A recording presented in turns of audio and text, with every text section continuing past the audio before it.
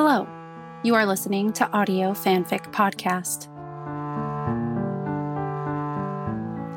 The Power of Stevie Nicks by Daniel without a D on AO3. Rating general audiences.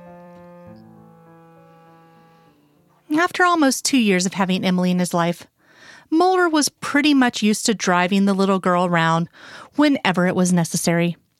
He'd take her to the daycare, to play dates, to regular checkups with the doctor he and Scully trusted, and, like right now, to Maggie's house.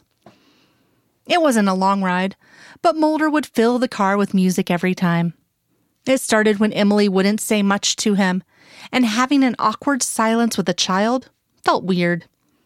Weren't kids supposed to babble about everything all the time?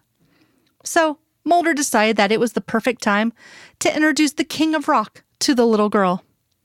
2 years later, she probably knew more Elvis songs than him. Except today. Today, he decided to change a bit. That's not Elvis. She noticed the tape cover as he handed it to her. Emily hadn't said much. She seemed almost thoughtful. No, Fleetwood Mac. She stayed quiet during the whole The Chain, Gypsy, and Landslide, finally speaking at the end of the last one. Can I marry girls? And that is the power of Stevie Nicks. Well, he was not expecting that. He could go over the issues of the conservative laws in America and how things were slowly progressing and yet not being enough progressive. But somehow, it felt like that's not what she meant. Yeah, sure, if you and those girls are up to it. She shook her head in agreement, thoughtful again. He could almost see the dots connecting above her head. Can we both wear dresses? Why not? Emily shook her head again and paused in silence for a moment. Can we have ice cream? At the wedding?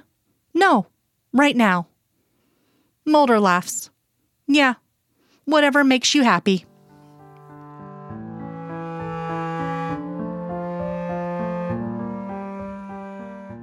If you like this story and would like to contribute, you can do so by going to our Patreon page at www.patreon.com/audiofanficpod. As a patron, you are granted early access to one new story of your choosing per month.